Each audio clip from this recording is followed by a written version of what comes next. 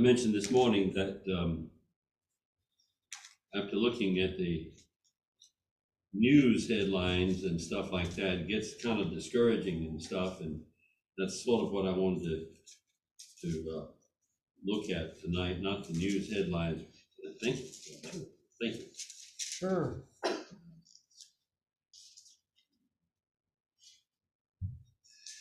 Let's pray and ask God's blessing on this time. Father, thank you for your goodness to us. Thank you for your hand being upon our hearts and lives, and thank you for the world that we're in. And thank you for these days.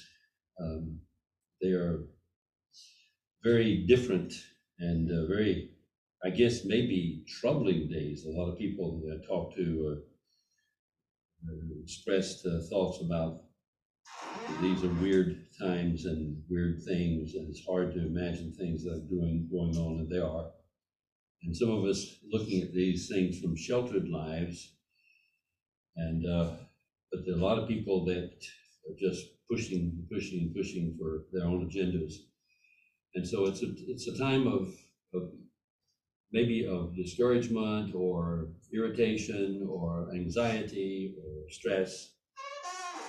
But we know for a fact that the throne of the universe is occupied, and that you are not frantically trying to figure out what you're going to do next, and you're not wondering what is going to happen, that you are in charge, and I'm very, very thankful for that. I thank you for your mercy as displayed on behalf of the world, and particularly as your mercy has been poured out for my life and for ours here at the church. Pray that tonight, that as we look at these verses that we're looking at, that you would speak. I do not really have a lot of wisdom in this passage. I have studied it, but there's always a lot more that can be said. But I do thank you for your word and the clarity of your word, and for the writers of these books. And we're going to be looking at Psalm 37, and that is authored by David, the human author. And I thank you for him. He's been through a lot. He was a very strong leader, strong man, a very faithful person. And he was faithful when nobody else was there to watch, nobody else was checking up on him. That's a real good trait. He is referred to as the sweet psalmist, and he is the one who is very gifted in writing and also in reflecting on the circumstances which he did in this psalm. So ask your blessing upon this time, and that you would apply these things to our hearts, particularly help us to be obedient to you, and that we would honor you in these days. And I pray in Jesus' name with thanksgiving. Amen. Psalm 37, I'm just going to be looking at verses 1 through 9. And I've been thinking about this psalm, verse 4 in particular, which is probably the landing spot where I will end up eventually, is my favorite, one of my life verses, really. It's a very powerful verse, in my opinion, powerful verse. It's not necessarily impressive at first until you begin to read it and study it and see what it has to say. But it finds itself in the middle of this psalm. And so I want to just read it through Psalm 37, beginning verse 9. And I'm going to read it and make comment as we go. So it'll be kind of a narrative form and not so much an outline form. David does what we all do. We look around us, we kind of evaluate ourselves many times by looking at our neighbors, and we evaluate our neighbor's house or their car, compare ourselves with them, or we compare our jobs or our income or our education or our standard of living, or the places we go for vacation, or the places we go for church, or we just compare ourselves a lot of times with other people and make different kind of judgments. And sometimes we may make judgments that God is being too good to them, or not good enough, or too good to us, or whatever. We make all kinds of evaluations, and we do that.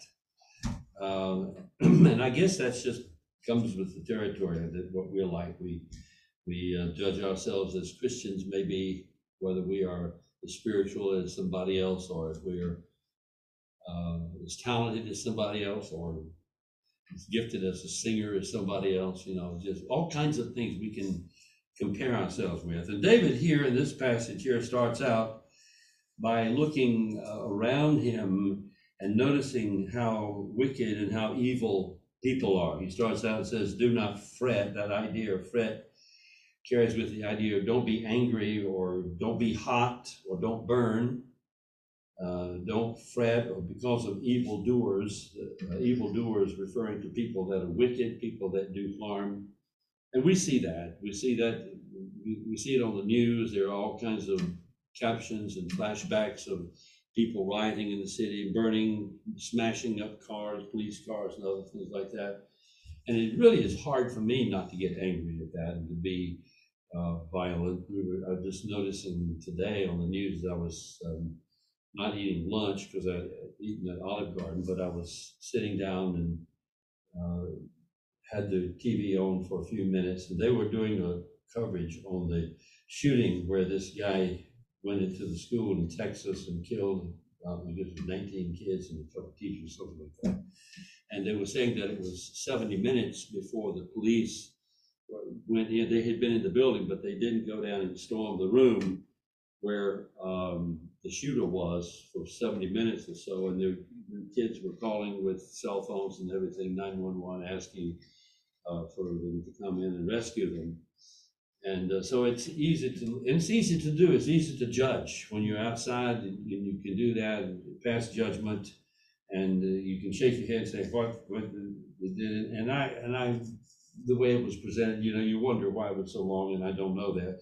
But it is easy to look at that, to get upset. And that's what David was doing. He's looking around him, and he saw that he was getting upset and angry and hot about these things. And then he also said, now don't be envious toward wrongdoers. And the word envious there, you could say don't be jealous. It might be better to say, don't wonder why they're treated as bad as they are, they're treated as good as they are. And you kind of wish that the Lord would be a little bit easier on you and more difficult on them. Don't be envious, don't be angry, don't be provoked to anger toward evildoers. Evildoers particularly refers to people who are practicing things that are unjust. And we see a lot of injustice legally today. We've seen that we've really seen that in the public arena for, in my opinion, about we've seen it for a long time, several years. We've seen a lot of injustice, a lot of people in high places in the government that are overlooking a lot of things that should not be overlooked. And yet, if you happen to be a Supreme Court justice and you're against abortion, they're going to try to pin you to the wall for everything. There's a lot of injustice going on, a lot of crookedness going on. And so it's easy for me, and probably easier for you, to wonder why it is that the Lord allows that to go on like he does. But he goes, David writes on, and after making this observation, he begins to come back with his knowledge of the Lord and his knowledge of Scripture. And he looks at these things, and then he sits back and he kind of evaluates them from a biblical perspective.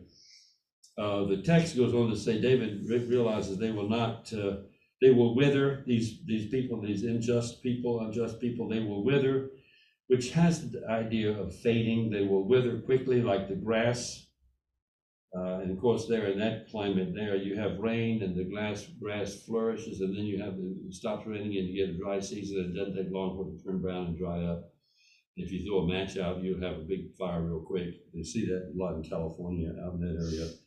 But he says that these people will wither quickly like the grass, and they will fade. Fade has the idea of sinking down or drooping like a plant. We're at Lowe's, we sell plants, and we give discounts on plants that have not been watered well and they're real droopy.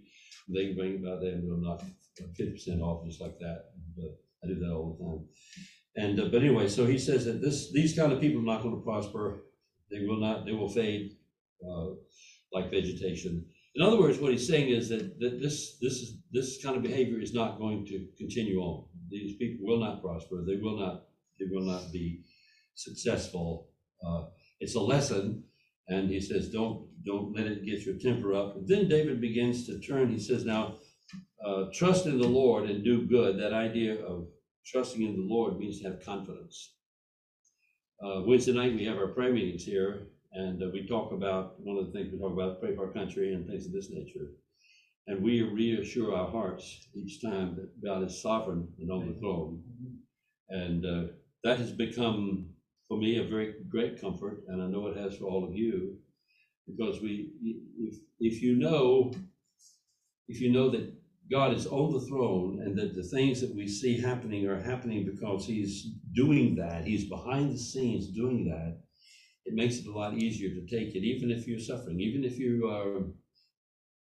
I was sitting down here at Ingalls to get some gas, and I pulled up to one. There was only, all the little pumps there were pretty well taken except for a couple. I pulled over to one and it had a red bag over it that it was out of water, and I pulled over another that had a red bag over it.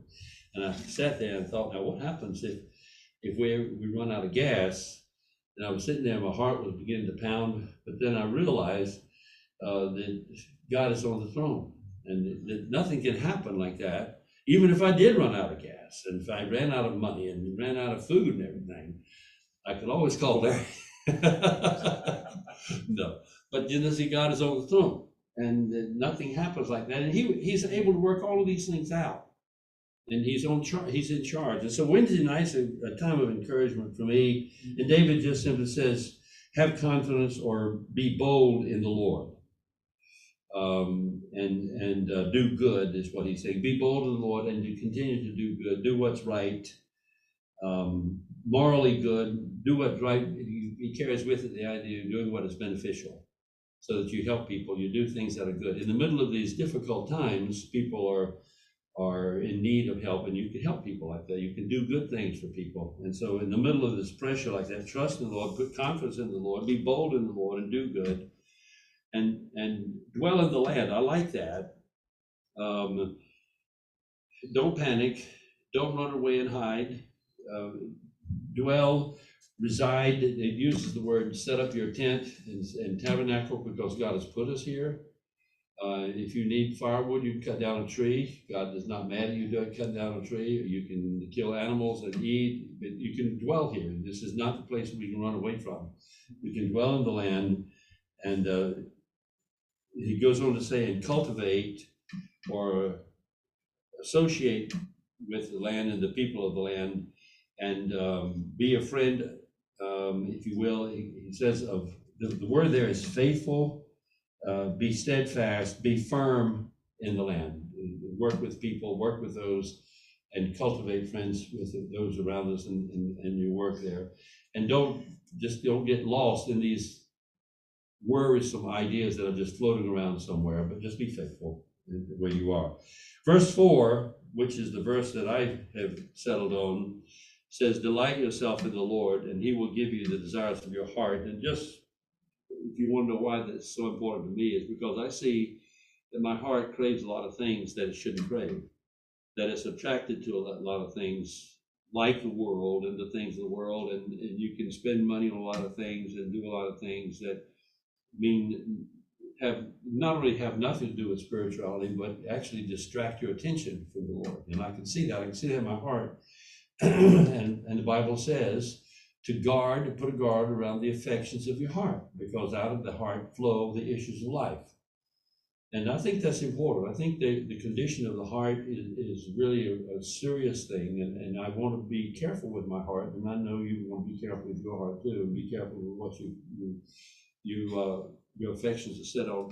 Be careful of the affections that you see, things you see on TV. Be careful of the things that are entertainment. Now, my interest in movies has changed recently. Well, I'd say within the last 15 years or so, maybe 10 years, maybe 5 years. But and it maybe part of it has to do with age, but I'd like to think that part of it has to do with just growth. That the things that I like for entertainment, I've kind of slowed down on a little bit, because there's a lot of stuff that I don't care for that I used to really like. And but I think the putting a guard over your heart and being careful of the things that you really pursue, the things that you like, the things that you want to indulge in, and just ask yourself, can my heart change? Can I have a heart that really loves the Lord and really wants to please Him? Because it doesn't all the time. A lot of times it wants to please me and wants to satisfy me. And that's why I'll from time to time I ask you to pray for me and pray for my associates and pray for things that I do and pray for the folks that and my use of funds at Lowe's and things like that. Because I can see that these things affect my heart and I want to change my heart. And this verse tells us here how we can kind of shepherd the affections of our heart. It's not a promise that if we delight ourselves in the Lord, He's going to give me that new Subaru is making an electric SUV now that they put out like that. And they've been after me to take my car and trade it in and maybe for an electric SUV. And with the gas prices going up to $6 and $7, that's an attractive offer. It really is. And but I don't want to delight myself in the Lord so that He would say, okay, now I'm going to give you the desires of your heart and you get that electric SUV. That's not what He's talking about. He's talking about if you delight yourself in the Lord, the affections of your heart are going to be different. He's going to give the affections that kind of affection, that kind of pursuit generates in your life. And so when He says delight yourself in the Lord, the idea is to be soft or to be delicate or to be dainty with the Lord. It's really a hard word in a way to describe. When you delight in something, you pursue time with it. I don't know how to use an illustration. I don't want to get carried away too much, but there are a lot of things that you can delight in. And when you delight in something, you invest time in it, you pursue it, you maybe study it, you like to research it. And I like to do that with the Lord. I like to think about the Lord, about His greatness, His majesty, His sovereignty. I like to think about Him. I was thinking today about the term Yahweh, which is used here. It's the word that we translate a lot of times Jehovah, but it's the word Yahweh. And the way that that Hebrew name comes about is made up of 4 consonants of the Hebrew alphabet. It's the consonant of YHWH. And you know that consonants don't give much sound. You need the vowels. When you have a vowel, you have vowels in names and it adds the sound so you can pronounce the word. Consonants don't. And so the name Yahweh was the Hebrew letter Yod, Kef, Vav, and Ha. And you get those together and it's hard to get a word out of this. It's hard to pronounce it. And what they did is they try to pronounce it, put them together, and you have to put a Yahweh in it so that it sounds like, but it's really not a pronounceable name. And I was looking at that. I saw that in the Greek language, when they translate it, they try to translate it I am. In the Hebrew, it's He is. And what He's doing is the Lord, when Moses was before the children, was before the Lord, and He was telling the Lord that they're going to want to know what your name is. The Lord was just simply saying, of everything that exists, I am sufficient. There's nothing else. I am. That's it. I am.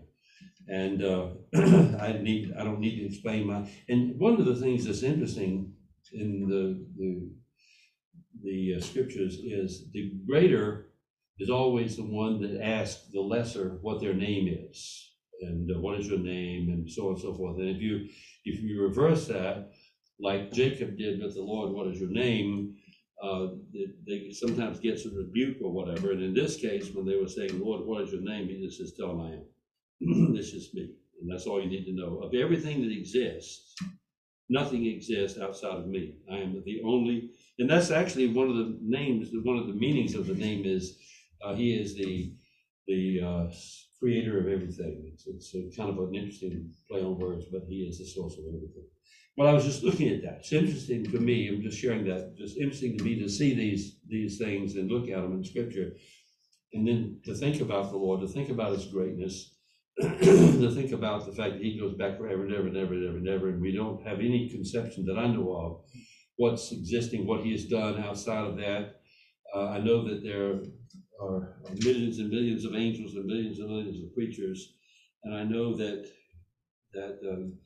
it will take us eternity to really understand Him, to try to comprehend Him. We're just finite creatures, and so it's interesting to try to think about these things, to think about His goodness, that He is so good, His mercy, His grace, and how He tolerates. I've tried so hard to manipulate Him at times to get what I want from Him, to do some, without realizing it, to do some good things, thinking that that's going to make Him happy and that I can get my way. When I realize all of a sudden that that's trying to manipulate the Lord, He knows the end from the beginning. He knows everything. He knows it all.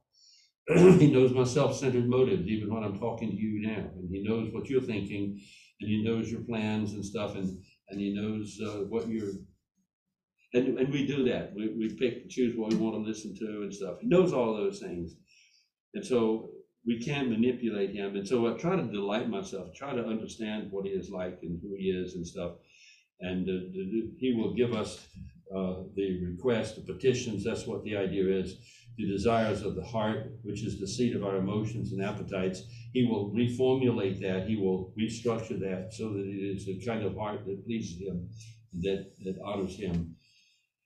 And I want that. I really want that. I want that because there's just a lot of things in my life things that really distract my attention, and I don't want that. And it's all. Yeah, I know we're in the world, and the Bible tells us be in the world, but not of the world. And I just don't want to be of the world. You see what I'm saying? It's really, really important. So this verse is to me a key to try to delight, pursue, seek, investigate,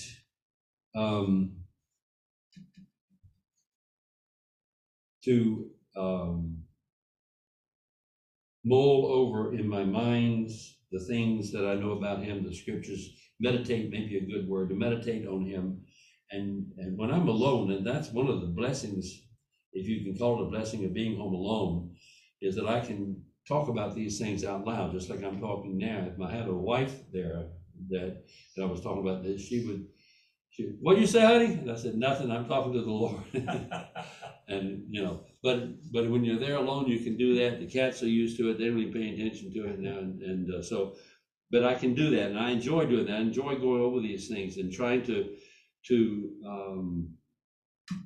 create more thoughts and ideas from the Scripture about the Lord, the greatness of Him, and to thank Him for who He is and what He's done, because He's so good. He is just so good, and He's so good to me.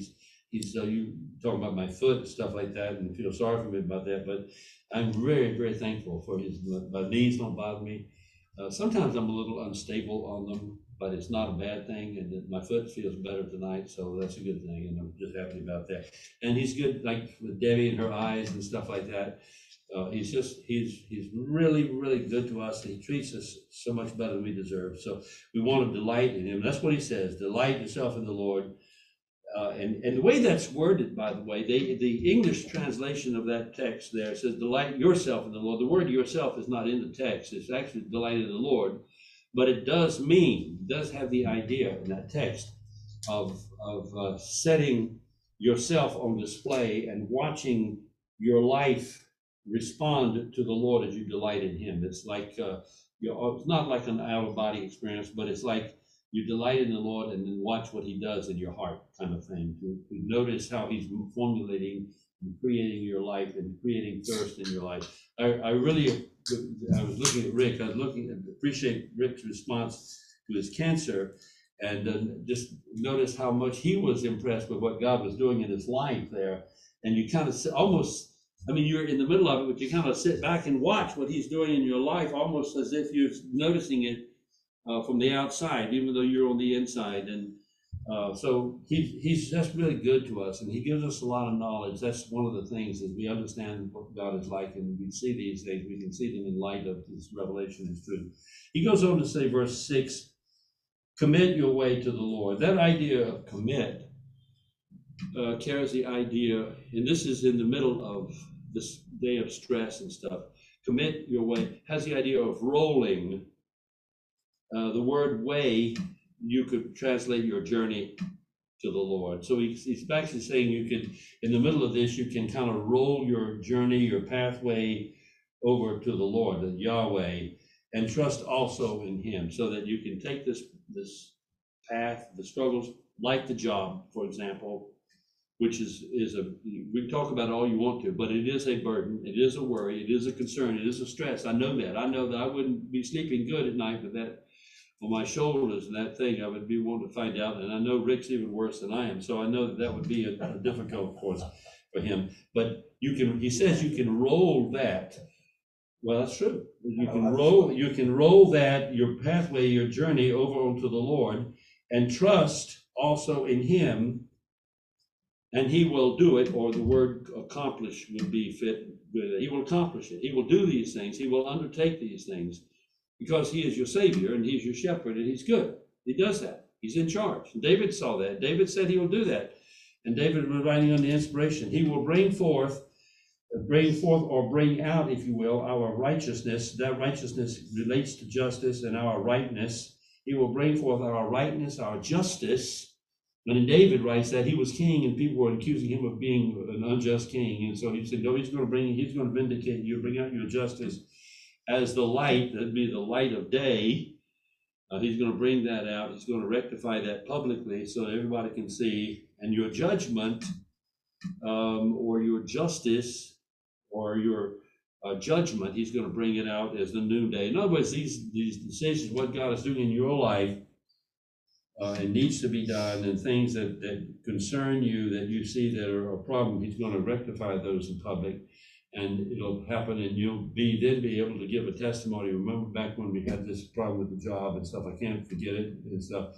But now look at where I am and what he's doing, and I got these kids, and I got this house, and I got this car, and the things like that. He's done these things, and even if you didn't have a new house or a new car, stuff like that, you've got your family, you've got the things, and you've got the things that he's doing, and he's good. He's good. Everything he does is good, and even when it seems to be tragic, it comes from his hand. And he does good. So, Kyle went over Romans 8:28 the other day, which was a very good verse, and I really appreciate him. But Romans 8:28, if you read it carefully, it starts out, and he doesn't say, and we know that all things work together for good to those who love God and call to his purpose. It doesn't say that. It says, and we know that God causes all things to work together for good, so that he is behind it. And even when tragedies happen, or when illness strikes, or other things, God is behind it. And it's not just he watches it, not just that he knows it's going on, but he causes it. He's the causer, he's the mover, he's the worker. Nothing is left to chance with the Lord. He's in charge. And that's a good thing. And so here is this passage here that David is saying, you can roll your way on the Lord and trust in him, and he will bring these things to pass like the noonday. He says also, this is good, verse 7, rest in the Lord. This is a hard one for me, to rest in the Lord. I spend a lot of time praying when I'm by myself, when I'm driving, praying for people, praying for things that I want. And I have prayed more, I guess, in the last 2 or 3 years than I've probably prayed in my lifetime, insofar as praying earnestly about things as I'm driving around and traveling and things like that. He says rest. That idea of rest means to be still. It even means to be silent. It could even mean to be still in the Lord, and to wait patiently, almost wringing your hands, even if you writhe and wait for him, like you're sitting in a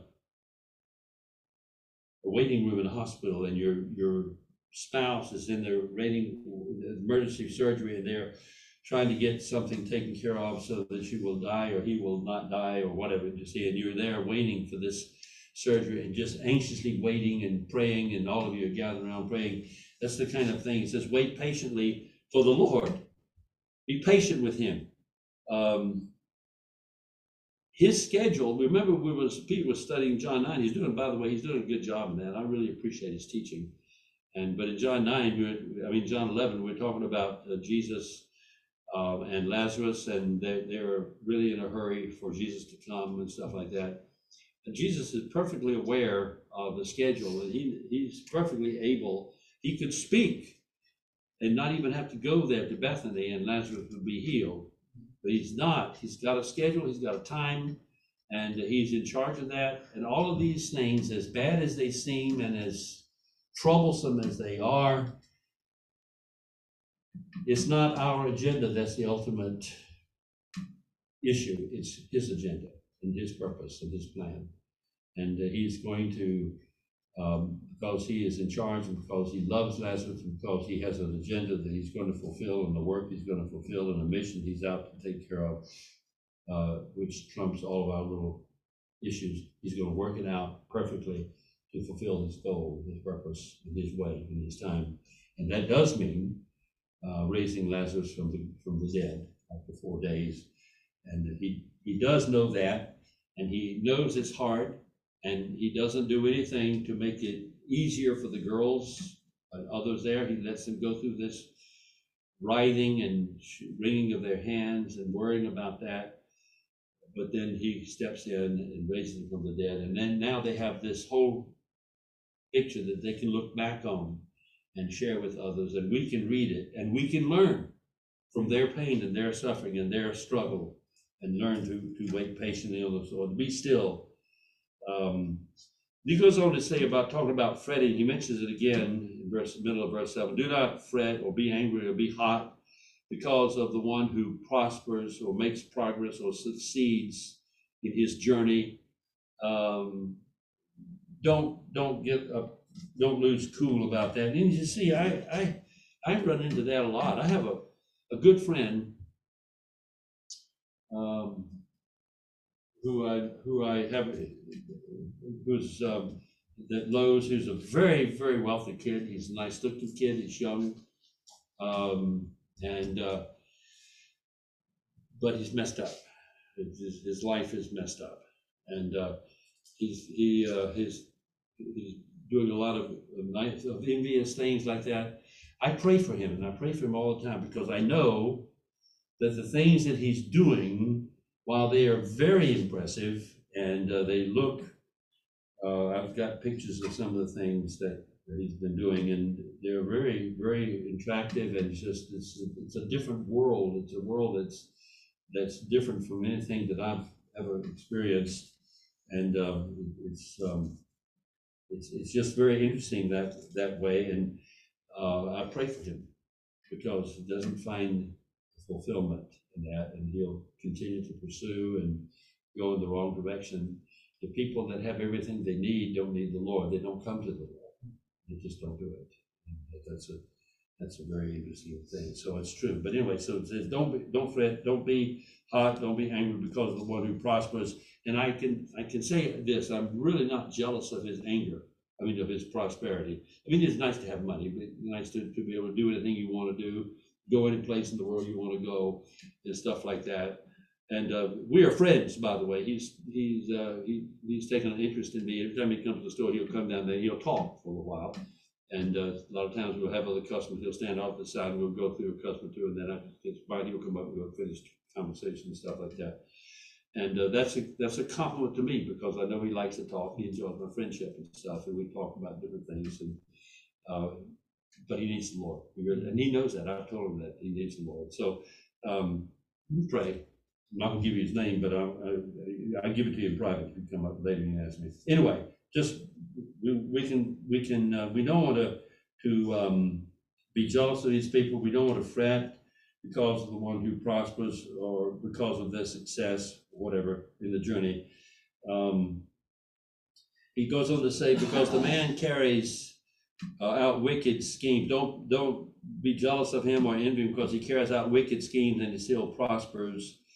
Wicked devices, but cease from anger. That is, to sink or slack down or relax from anger, and Actually, that word anger has to do with nose flaring, so that your nose flares with anger.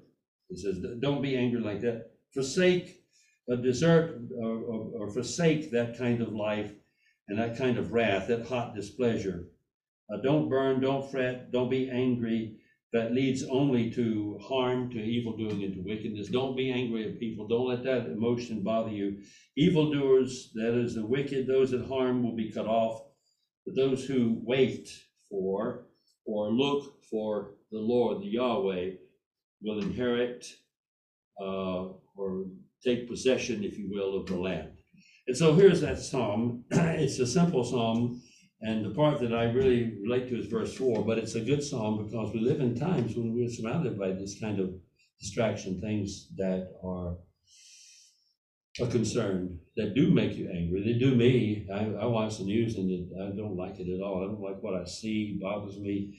I've had, I guess, I don't know, I don't have it, maybe 20 or 30 people independently as we're talking, and I don't bring up the subject of news, but have people independently talking different things, will have all said, I don't watch the news anymore because it's so depressing.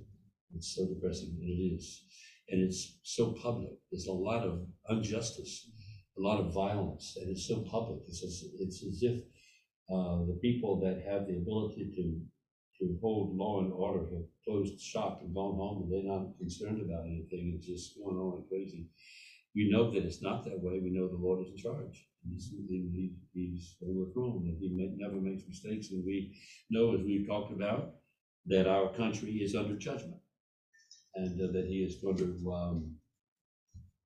that he is working in the hearts of the people to bring about righteousness. And we're going to probably end up, unless the nation repents, and I don't know if John MacArthur says he thinks it's too late.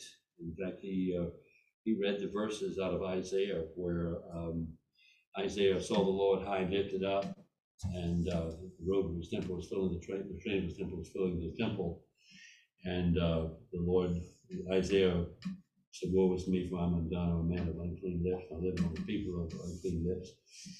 And the Lord put the burning coal, one of the angels put a coal on his lips and say, your lips have been sealed and cleansed. And I want you to go and preach. And he said, what shall I preach? And he says, that you go out and tell them that it's too late. He said, their eyes, you preach, but their eyes are closed, their ears are closed, they're not going to hear. You preach, but it's too late. It's too late. They've listened, and now they won't listen. And those words are applied over and over and over again to the Jews during the time of Jesus, where he said, you have eyes to see, but you can't see. You have ears to hear, but you can't hear. Your heart is closed. And basically saying it's too late. It's too late for you. There is a line. There is a path. This nation has had great blessing from the Lord. And so it may be that this nation has crossed over a line and is now going to come under judgment. And I've often thought, with our country being as strong as it is, and our military second to none in the world, that nobody can defeat us. But we are being defeated by a little bacteria that is closing down everything, games, businesses, restaurants, everything. And it's even affecting the elections and everything like that. God is in charge. He's on the throne, and nobody can stop him. He's free to do what he wants to do. And so, but we can wait on the Lord, and we can trust him to take possession of the land and to cultivate a walk with him, which is what I want. I want my life to focus on him. So let me just close this in prayer.